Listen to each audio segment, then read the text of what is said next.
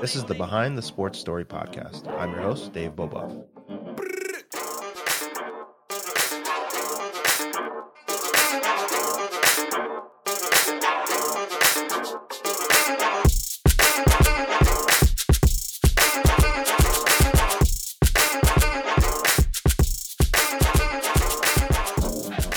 All right, welcome back to the Behind the Sports Story podcast.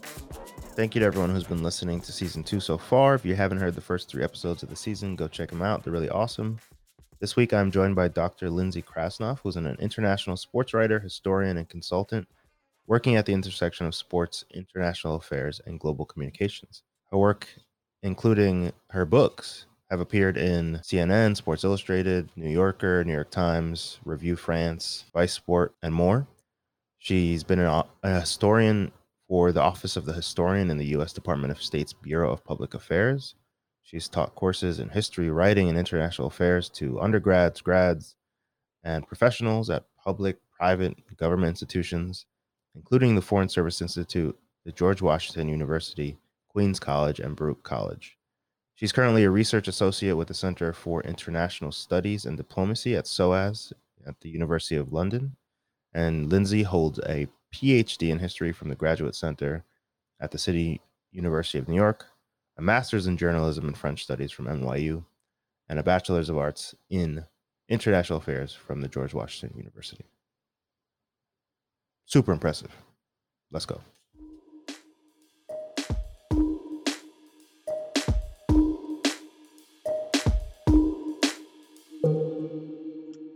All right, Dr. Lindsay Krasnoff, how are you today? I am well, thank you. It's a pleasure to be here with you. Absolutely. So I was someone who studied history in college. I do communications now in sports. Mm-hmm. And when I was learning more about you, I was like, you are doing all of these things in trying to. Yeah, but I'm very excited to see that because a lot of my interests are in the work that you're in. So can you just go a little bit into how you became a sports historian, how you started working with sports diplomacy? What's that path like? It is a kind of unique path, but hopefully it helps to pave the way for others to do really interesting and great things. I think it begins with the fact that I grew up in and around Boston. So, Boston has a very strong, long sports tradition, and my second grade math classes were centered around keeping track of the Celtics versus the Lakers. So that gives you an idea for kind of the initial context. I grew up going to Boston Bruins games with my dad or my grandfather, and this is back in the old Boston Garden. And I remember, in addition to watching the game on the ice and learning the offsides rules and all of that, I'd ask questions such as, why do people talk differently from us? I don't have the stereotypical Boston accent. How come people dress differently than we do? Why are they drinking tall beers out of paper bags? And where are all the other girls and women? There is no line to go to the bathroom way back then. So these were the kinds of questions that I found really intriguing through kind of the sports prism. And as I started to think about what a professional pathway would look like, I was really keen on sports journalism. A little known fact is that I still have my FCC broadcasting license from high school when I trained with the radio station, and I called the high school football games. Probably not very well, but that was an early start. I did my master's training in journalism, sports journalism, as well as French studies, pursuing another longtime passion. And in order to get out of that program and graduate, I had to do a series of investigative journalistic articles on something sports and something France. And at the time, it was right after France won the World Cup the first time and the European Championship. So I naturally fell into French football, French soccer. Sometimes I might use the words interchangeably. But that's really kind of how it all began. And when I left that journalism program at NYU, I went into the sports publishing side on the editorial side, working on game day programs. So learning the trade of what it takes to do the editing, the local editing, copy editing, the layout, all of that. But thinking, well, this still isn't really feeding my need to examine some of these bigger questions involving sports and society and geopolitics. How can I do that? And that was part of the motivation for going back for my PhD in history. I'd always been interested in history, but particularly sports history, which was at the time still an evolving field here in the United States. It was a bit more advanced in Europe and across Canada and the Commonwealth. So that's really kind of how it all began. And I've been navigating the path between academia, government, and the private sector ever since. When pursuing or thinking about pursuing the academics of sports history, I studied mostly Caribbean history, history of the slave trade, things like that.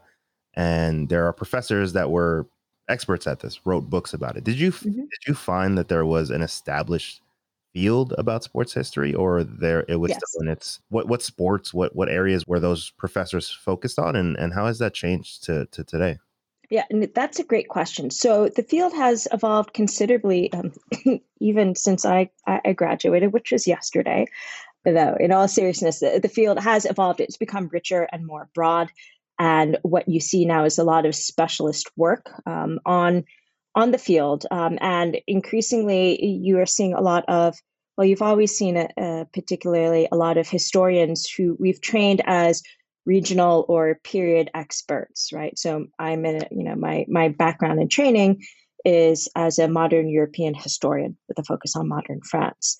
And within that, my subfield of specialization is sports. And so you see increasingly a lot of other historians with that regional time period specific focus then delving into sports, which is helpful in numerous ways in terms of helping to paint the broader picture and the broader context. One of the key evolutions that we've seen over the past 20 years has been a broadening of the field. So more people are publishing in it, and they're not just publishing fan histories. They're publishing substantial histories of sport or a theme in sport or through a sports lens to get at larger changes, evolutions, and movements that still are impacting our world today. And so I think that's one of the big changes. The second big change is that with the opening up of archives, archives usually are closed to the public for, depending on the country, between 20, 25, and 30 years after they were created. So, as we're going forward in time, we're now getting archives open from a key period of transition in the sports world, the late 80s and the 1990s, when we saw a whole lot of change on a global level that really has remade the sports world that we're dealing with today. So with the opening of those archives, you're seeing a lot more contemporary histories being written about sport. So it's no longer focused on older periods, but really laying the groundwork for us to better understand what's going on today based on what we're finding in the archives from that critical period. And then the third major evolution that I think is really a sea change, and I'm really, really glad to see it, is that we're beginning to see the decentralization of the larger global sport narrative away from the United States, which is not to say that the United States has taken any bit less of an importance in the sports history field. What I mean by that is that we're getting other more global perspectives added into the mix. So it's, for example, I take the example of sport during the Cold War, right? For a long time, the dominant narrative was that, sport in the Cold War was a battle of East versus West, the United States against the Soviet Union. But what we've seen, especially over the past 10 years, has been a broadening of that. So yes, sport in the Cold War was in part East versus West, a clash of ideological battles, but it's also much more. It was used by everyone, regardless of size, regardless of ideology. We really see the politicization of sport for geopolitical purposes in a wide variety of different ways during the Cold War. And the historians that have been publishing on that over the past 10 years have helped to broaden our understanding about sports use in different parts of the world, how it's viewed, and then also how it's changed. And you can still this stuff plays out, on the fields today. When you watch this summer's European Championship, the UEFA Euro, when you watch the Olympics, when you watch AfroBasket, these are all changes that were fomented during that period. So those are the three big changes I've seen. And I guess on your last point about how people are now having more access to certain information and a different viewpoint about what is considered part of the context of sports history and sports diplomacy. So that's the academic sense. Where then are external organizations, governmental organizations, sports leagues taking from the information that you and your colleagues are learning, cataloging, and what learnings are they utilizing? So that's a great question. It's a little difficult to say because it depends and it varies from organization to organization, sport to sport. Certain sports, I think, are more because of whether the leadership at the top of the organization or the personalities who are helping to drive their strategies and policies are more open to tapping in to the increased wealth of information and letting that help to inform their onwards planning and structures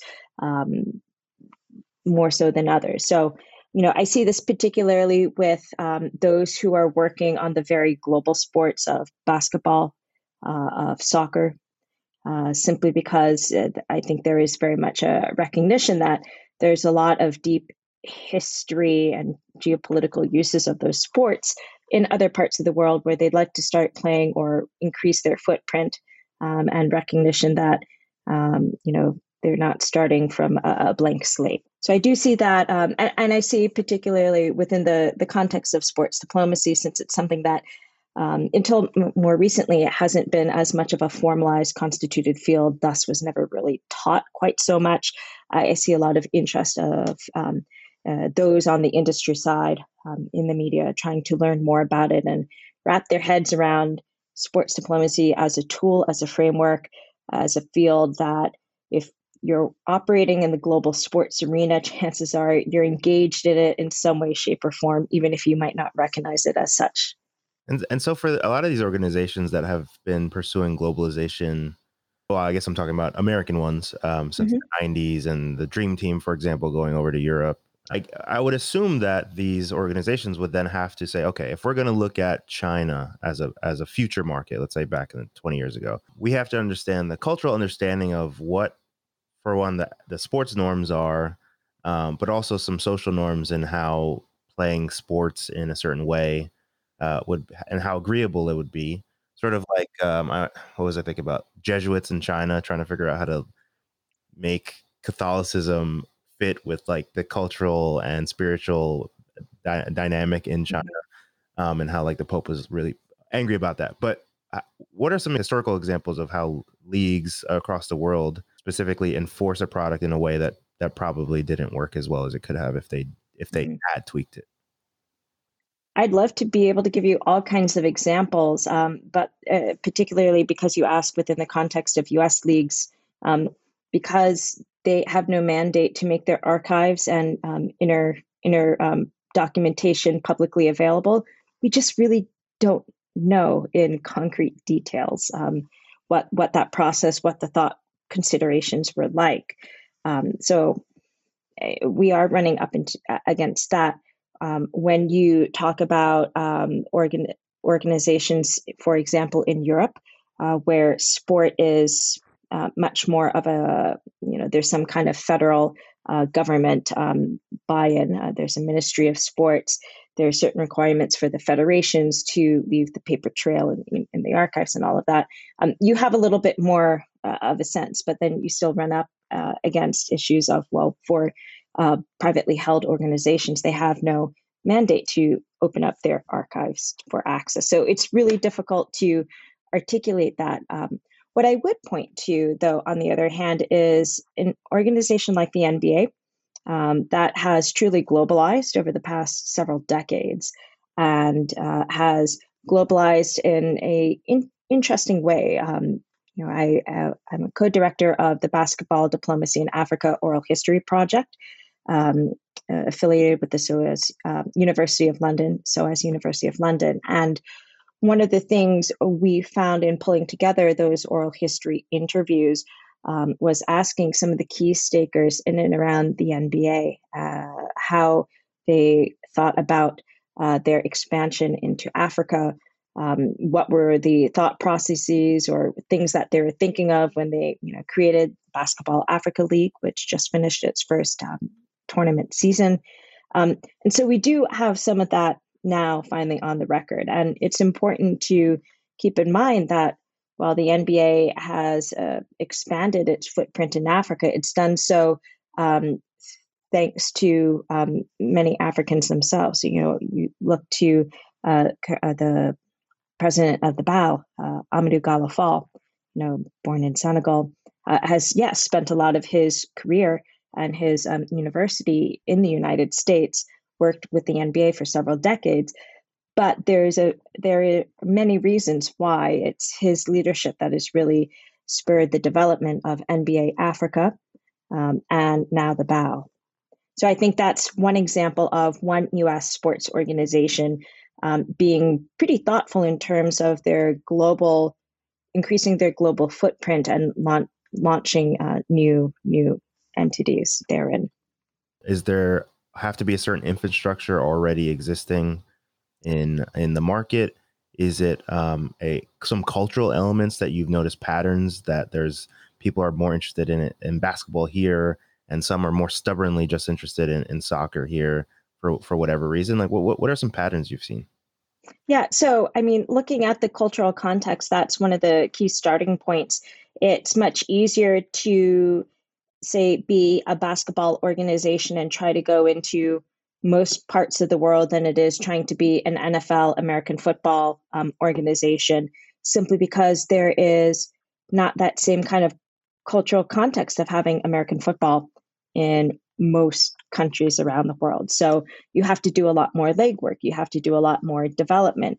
You have to have a lot more funding because obviously American football requires a lot more money to participate, right? Larger teams, all the pads, helmets, everything involved with it. Whereas basketball or soccer, which have been part of many, kind of countries' cultures for in many parts of the world more than 100 years and require at its basic minimum a ball, it's just that much easier in a lot of different ways. So one of the keys, I think, to success in this sphere is understanding the cultural context in which you're going into.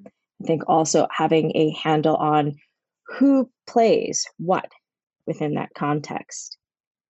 I've been working on basketball in France for the past several years, and so many Americans are surprised to learn that basketball has, or at least for a very long time, was considered a sport more of the middle classes and the elites, and not part of the working classes or the immigrant classes or the urban, the urban classes. So knowing who plays and what they're keen at, that is also helpful. And then I think also the geopolitical context as well plays into that too. Certain countries have certain histories with certain games tied back either into colonial history or regime desires or interests. Take the example of China, which does not have as much of a soccer tradition as, say, Japan or Algeria, just trying to pick different examples. But Chinese leadership is very keen on making China a soccer country and have started to invest heavily in that. So that's another example of kind of more of a geopolitical context that is really handy to wrap your head around. The middle class example that was you're referring to in France. Mm-hmm.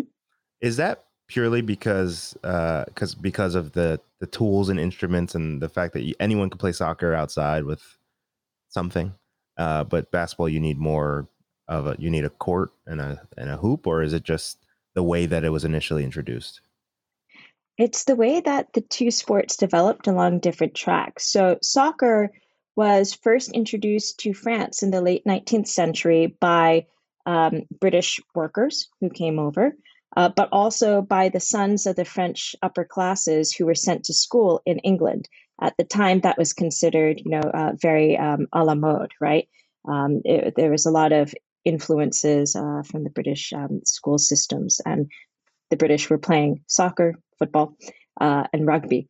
And so those games came to France in the late 19th century through part of that migration. So when you look at who was playing soccer in France in the late 19th century, turn of the 20th century, it was British expats and the sons of the middle classes and upper classes who had that connection into England. That began to change, and particularly the World War One period democratized all sport, well, most sports, particularly football, soccer. It introduced it to all of those who are serving in the trenches and the back lines. Also, we saw the expansion of women's football in France during the wartime years, and so that really kind of changed who played. The key turning point, though, for soccer in France came in the 1930s. Soccer was the first sport to professionalize, team sport to professionalize. And for France, there has long been this ideal of amateurism that was first enshrined by Pierre de Coubertin, the founder of the Olympics, and that old Olympic ideal of amateurism, sports for sport's sake, and fraternity and friendship. Which was very much antithetical to the concept of being a paid professional athlete, soccer, cycling, or otherwise. And so there was a little bit of that tension starting from the 1930s. It was seen as a little bit déclassé to be a professional soccer player. Even though it was the sport that was the most mediatized, consumed, and popularly played. Everyone played it, especially the continuous waves of immigrants who would come into France from around the empire, from Italy, from Spain, from Portugal, from Eastern Europe, from Russia, from Germany, Central Europe. It was a way to, to help reinforce a sense of community, right? And to enforce the ideals of the republic, democracy, that through your merit on the field, you could excel, not based on who you knew, playing by the rules, listening to the authority of the referees, teamwork, all of that sort of thing. So a little bit of a tension there. And that's why professional soccer was long associated with the lower classes, the working classes, and that kind of taint of professional play.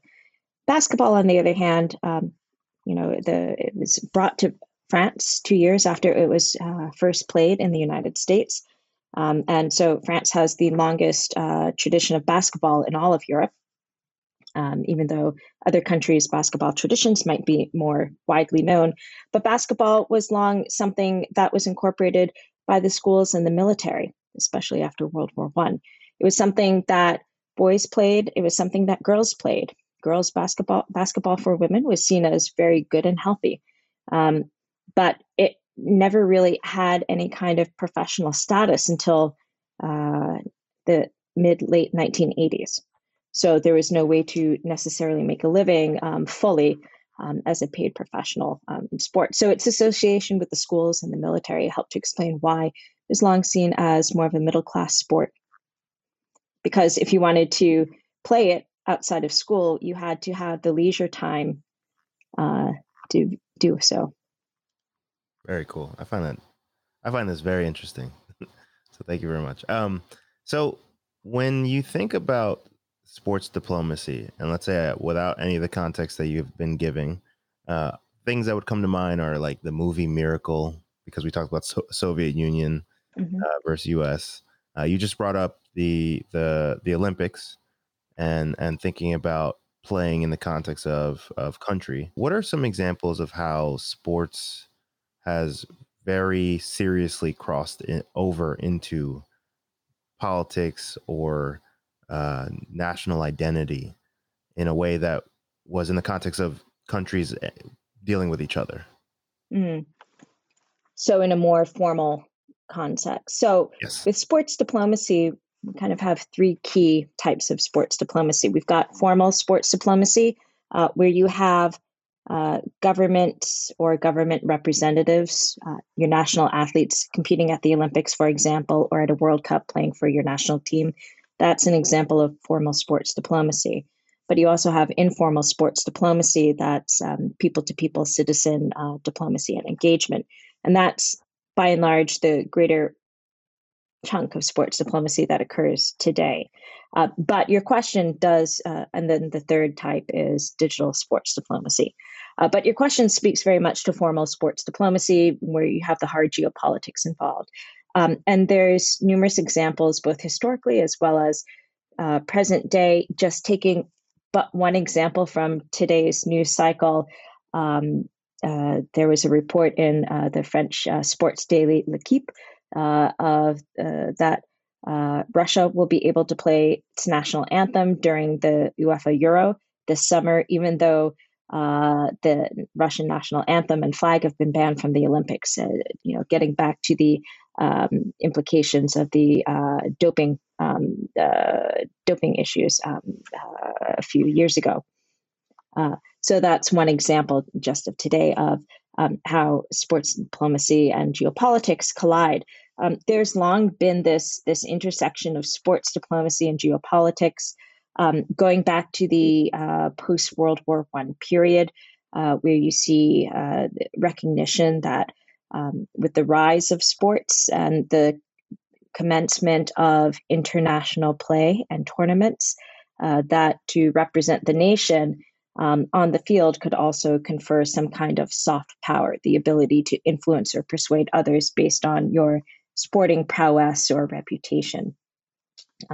Remember, the FIFA World Cup was created in 1930. That was its first edition. The Olympics had already been going for several cycles.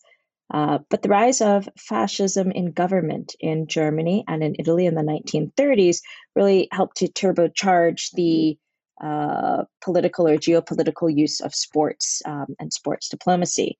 Mussolini's Italy, very much through either hosting the FIFA World Cup or winning it in the 1930s several times, tried to reinforce the concept of the new Italian man, the masculinity and the virility and the revival that fascism was, portrayed as bringing to Italy. In Germany, something similar, except really using the 1936 Berlin Summer Games to communicate to the rest of the world, not just international spectators who came to Berlin to attend and watch the Olympics, but also through the media and images that were coming from those Olympics, the revival, the return of Germany, and its strength under fascism. So those are, again, two much more historic examples. And in between, we've got all kinds of intersections of sports diplomacy and geopolitics, especially in the Cold War, but continuing ever since. And you mentioned earlier that China is trying to become a soccer country itself. In the Olympics, you have countries like, or even the World Cup, when Iran plays versus some countries that they have political issues with. And you have the Olympic athletes who join the unaffiliated team.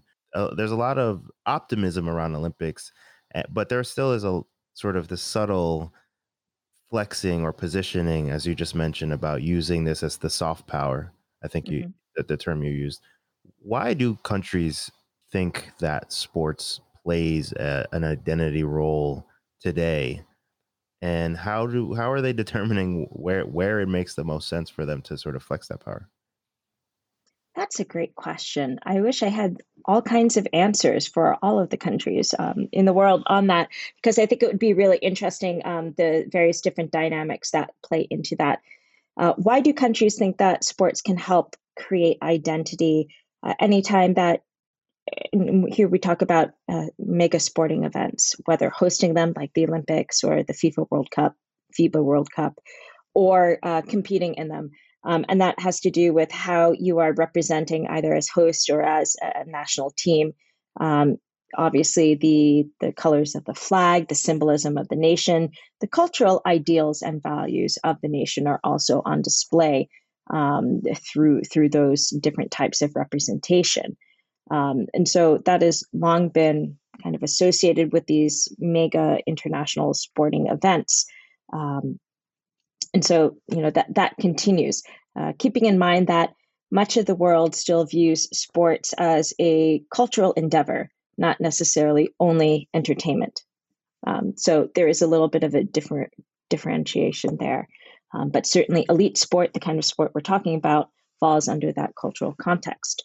And then there's the idea that you can help to represent your national culture, politics, and context through sports. The exchanges that you would have with international teammates while in the Olympic Athletic Village, for example, just what you would share with other fencers while you guys are waiting, those conversations that you would have, or for visitors who would go to another country to attend an Olympic or a World Cup event, the kinds of conversations you would have with everyday people who you would meet there that would help you to have a better understanding of the country in question can often do a lot more than any sort of government policy or government directed initiative or communications or statement.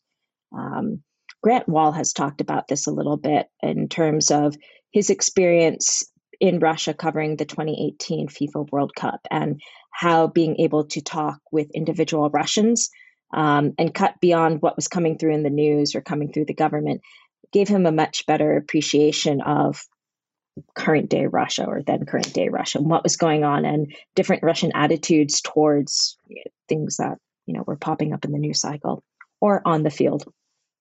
I think the context that I first found you was working on conversations around Basketball Africa League. Mm-hmm. And that's something that you mentioned just wrapped up its first season.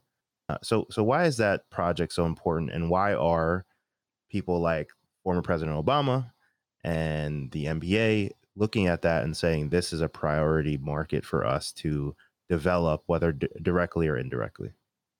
Yeah, there's multiple parts of the answer. I think first, very much to part of our earlier discussion, basketball is a global sport. It has been played in Africa since at least the 1930s. It has been played in certain parts of Africa since at least the 1930s. And here again, the former colonial history comes in part, especially in parts of Francophone and Lusophone Africa. So the parts that were formerly under French and Portuguese control. They both colonial mentalities believed in this sense of a civilizing mission, right? That we are going to go and civilize the areas that we go into, whether it's in different parts of Africa, Asia, wherever. And so they literally exported institutions of the Republic, the education system, but also the sports systems as they existed, the federation structure of national federations, pretty much controlling the governance of the sport and its organization and its play, whether in schools or elsewhere. And because France and Portugal both have basketball cultures that predate World War One, they brought basketball with them into their parts of Africa. But certainly the recent winners of Basketball Africa League, the club from Egypt, Zamalek, they have a very, very long history of basketball, and so does Egypt nationally as well, even though it had been for a while under British control. The basketball, yes, it is played in Britain, but not quite in the same extent as it is played in a little bit more popular in the United States or in France or Italy or other parts of Europe. So the history gets in there as well. So first, basketball was already there, maybe not as broadly, but certainly there was already a base.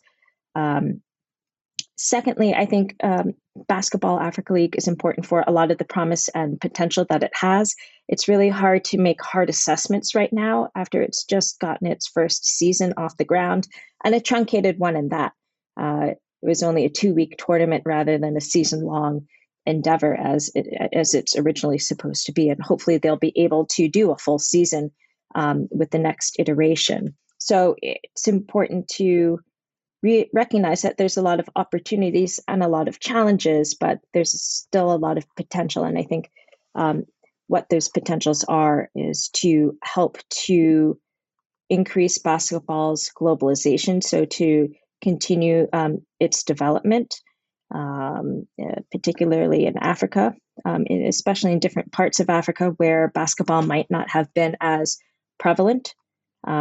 But importantly, to try to stimulate investment in basketball facilities, in training programs, in trying to get shoes onto feet. Particularly, and this is something that keeps coming up in a lot of my conversations with different stakeholders in and around African basketball, the need to develop homegrown and home trained coaches who can help to upskill players at a much broader rate than what is currently there. So there's a lot of potential and opportunity. You look at the population demographics in Africa. I think if you dig deeply, it's much different from what many people in the West might think of as Africa. There's a very big youth bulge that is starting to mature and to rise into different levels of the professions and in government. There's also a sizable middle class and growing middle class. And with disposable income and leisure time to invest in things like commercialization of sports, or to invest in sneakers for their kids to play. So that's also part of it. So why is Basketball Africa League important? For those different reasons. For the NBA, it's important in that it's helping it in its remake as a global league, not just an American one, but as a global league. And I think that's an important footprint for them to have, because if you're seen as a global league, it doesn't have the same sort of maybe hard associations with the United States, which is, a good thing, a bad thing. It depends on where you sit. But if you're known more as a global league, I think perhaps in certain markets, it makes it easier to appeal to potential fans, consumers, young players, whatnot. So there's that component. I think you also look at where the NBA is investing. And for a while, they were investing a lot in China. But I think Africa is part of a shifting, perhaps, of their focus and a bet on that growing African market. We think back to, what was it, last summer, the NBA finally announced the closure of one of its academies in China. There had been issues with abuse of the student athletes that were there, not by the NBA officials, but by the local Chinese coaches who were involved. So, you also think of the incident between China and the NBA after the tweet by Daryl Morey in fall 2019 that cut out a lot of the broadcast coverage in China of the NBA until pretty recently when they restarted it. So I think that also, I'm not in the inside, so I couldn't really say specifically how much weight that has in the decision, but I think it's pretty reasonable to see their investment in the BAL as a recalibration, possibly, so that they are no longer as reliant on that China market for future growth, both in terms of consumers and fans, but also in terms of players, in terms of coaches, officials, not necessarily with an eye to bring them all into the North American League, but really having that league in Africa and trying to make it one of the world's elite leagues, I think is ambitious. I'm really keen to see how they go about it, and I certainly root for them to succeed, because I think it then helps raise the level of the sport globally, not just on the court, but also in the industry in and around it. So I think another really important part that should not be overlooked is that one of the reasons why the BAL and NBA investment in basketball in Africa is so important is that look at the literature of not just sports histories, but also contemporary works about global sport that's out there, 9 out of 10 times it's about soccer for very obvious reasons. There's very, very little written historically or even contemporarily about the global game. There's a few works about the globalization of the NBA, but there's really not much at all. So, what the NBA and the BAL are doing with Africa is helping to make the case for why there needs to be more work done, why basketball should be considered more seriously, not just as fan histories, but by scholars. There are not that many scholars who have worked on basketball outside of the United States, even though there are many parts of the world that have really long, important basketball tradition and cultures. China, you think the Philippines, parts of Europe, parts of Africa and Asia, and Latin America, obviously. So hopefully this helps to make more of a case that basketball is important. It is global. It might not be as big as football across many different components, but it is still a very good lens and window into geopolitics, to culture, to economic and social issues.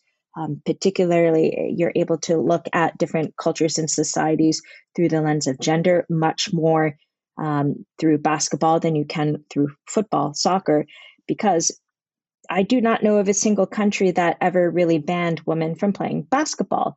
But I can give you, starting with two countries, England and Brazil, that officially banned women from playing soccer for several decades in the 20th century. So in looking at larger trends in society, basketball is, I would argue, a very good route through which to do so in a way that doesn't stigmatize the women's game or sets it apart or as an afterthought or as a coda, because there's not as much information there. You're currently working on further study of specifically France and sports in today's world. Yes, I feel like it's been forever, but in the grand scheme of things, it hasn't been forever. I'm working on a book project on French basketball, loosely called Basketball Empire, a hidden story of the NBA's globalization.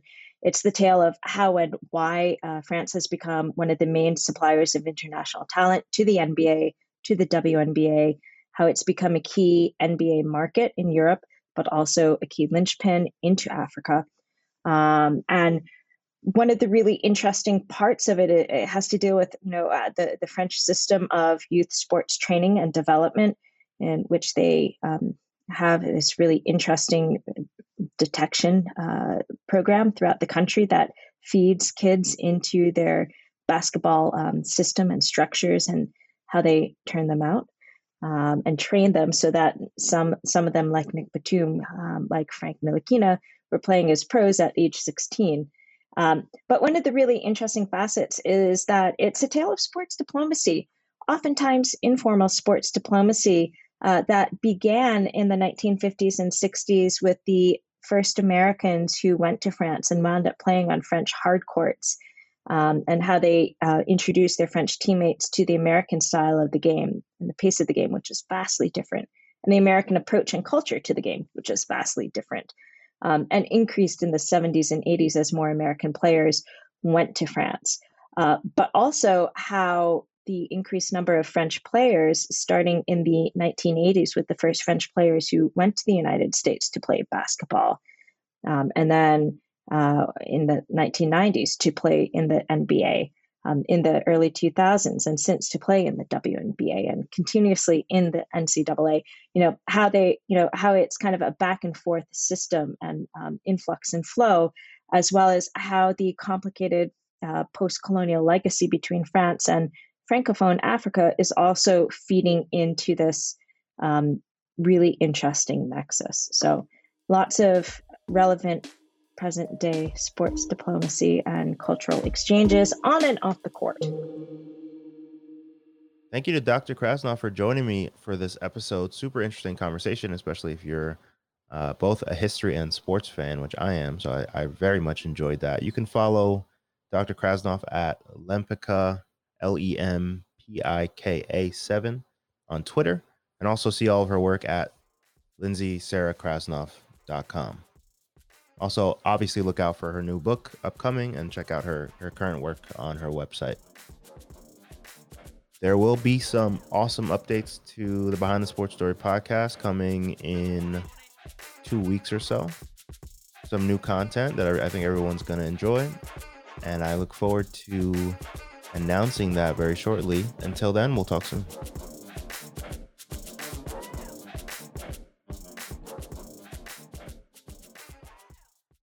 As humans, we're naturally driven by the search for better. But when it comes to hiring, the best way to search for a candidate isn't to search at all. Don't search, match with Indeed. When I was looking to hire someone, it was so slow and overwhelming.